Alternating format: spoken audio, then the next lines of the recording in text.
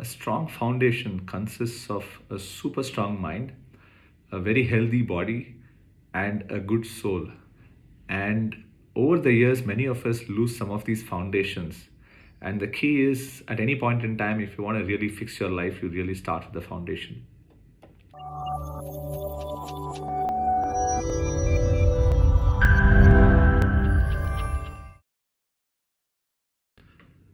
Welcome to episode 8 of the One Life Theory podcast. My name is Rajiv. Today we are going to talk about the first aspect of having a strong self. And the first aspect is nothing but the mind, right? And when I say the mind is the sharpness of the mind is the ability to make decisions, the mind is your level of choice, the mind is your ability to have discipline and take action. And pretty much every other of the 11 sub aspects of life will actually get set right if you get the mind attribute really well. I have personally had a lot of challenges and a lot of victories. For example, 3.5 years back when I started this whole one life thing, pretty much my mind was the only source of power for me. And literally all of those events that I went through, I hardly even shared with anyone, which in hindsight might have been stupid. But really, the power of the mind I could see then. And I could also see the negative power of the mind when things are not going your way. And it's honestly for me happened over the last 7-8 months to around a year, where on multiple aspects of life the mind is sort of not really coped up with, I think, where it could be.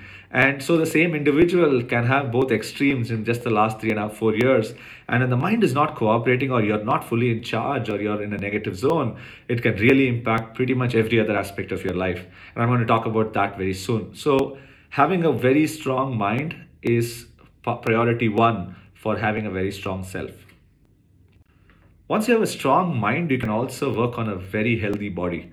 And the healthy body is important because the last thing you would want is physical gaps of energy, or just your body giving a lot of chronic conditions or problems for you to live your daily life. A healthy body starts with getting at least 6 to 7 hours of adequate sleep, and that makes sure that the rest of the day functions properly. And once you get that, then there are two foundational parts of your body. One is what you put inside the body, and the other part is just being extremely active through the day. A lot of us over the years, because we either start working too much or we just deprioritize it, we just let this part go loose. And I am, as guilty as anyone else. I've had these huge weight swings where suddenly the paunch adds up, or, just some of the parameters go for toss. And just over the last 3.5 years, I think I've had more negative than positive. But in those times when I have actually controlled either my food or the kind of activity that I do, it just gives a lot of positive energy in pretty much every aspect of life. For example, in the last month, thanks to the lockdown, I think I have tried to control my food, and I can visibly see the results in terms of the weight going down or me having more energy compared to, let's say, 4 months back, when I think I had stopped exercise, I'd gotten injured, and I think I started binge eating and the weight just shot up. I still am at least around 6-7 kgs from my ideal BMI, but I think at least I am seeing the trend downwards now. A good part of your weight is actually the food that you eat. It probably holds 80%. And it's not just the kind of food that you eat, it's the quantity, it's the quality of the food, proteins, fats, carbohydrates. So, if you're doing a lot of exercise, but you're still adding a lot of weight, that's probably because you're not eating right. And of course, in some of the further episodes, I think we can go more in depth with the help of people who know this far more than me. The third aspect of yourself is the soul. This pretty much combines your emotions, and this is what people call the heart. At the end of the day, even the heart is decided by your mind. But you having a good soul is pretty critical to live in this world, because this world can make you really someone a bit manipulative, someone who is always mistrusting, and someone whose heart is not in the right place.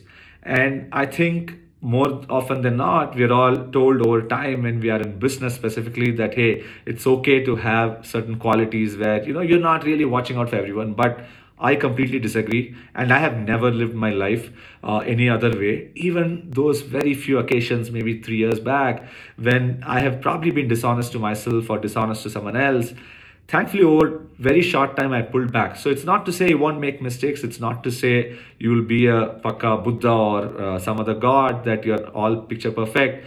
But as soon as you realize that you're making some mistakes, can you really pull back with the power of your own mind and become honest? And it is also about making sure that you treat everyone with goodness, you treat everyone with respect, irrespective of the person's background.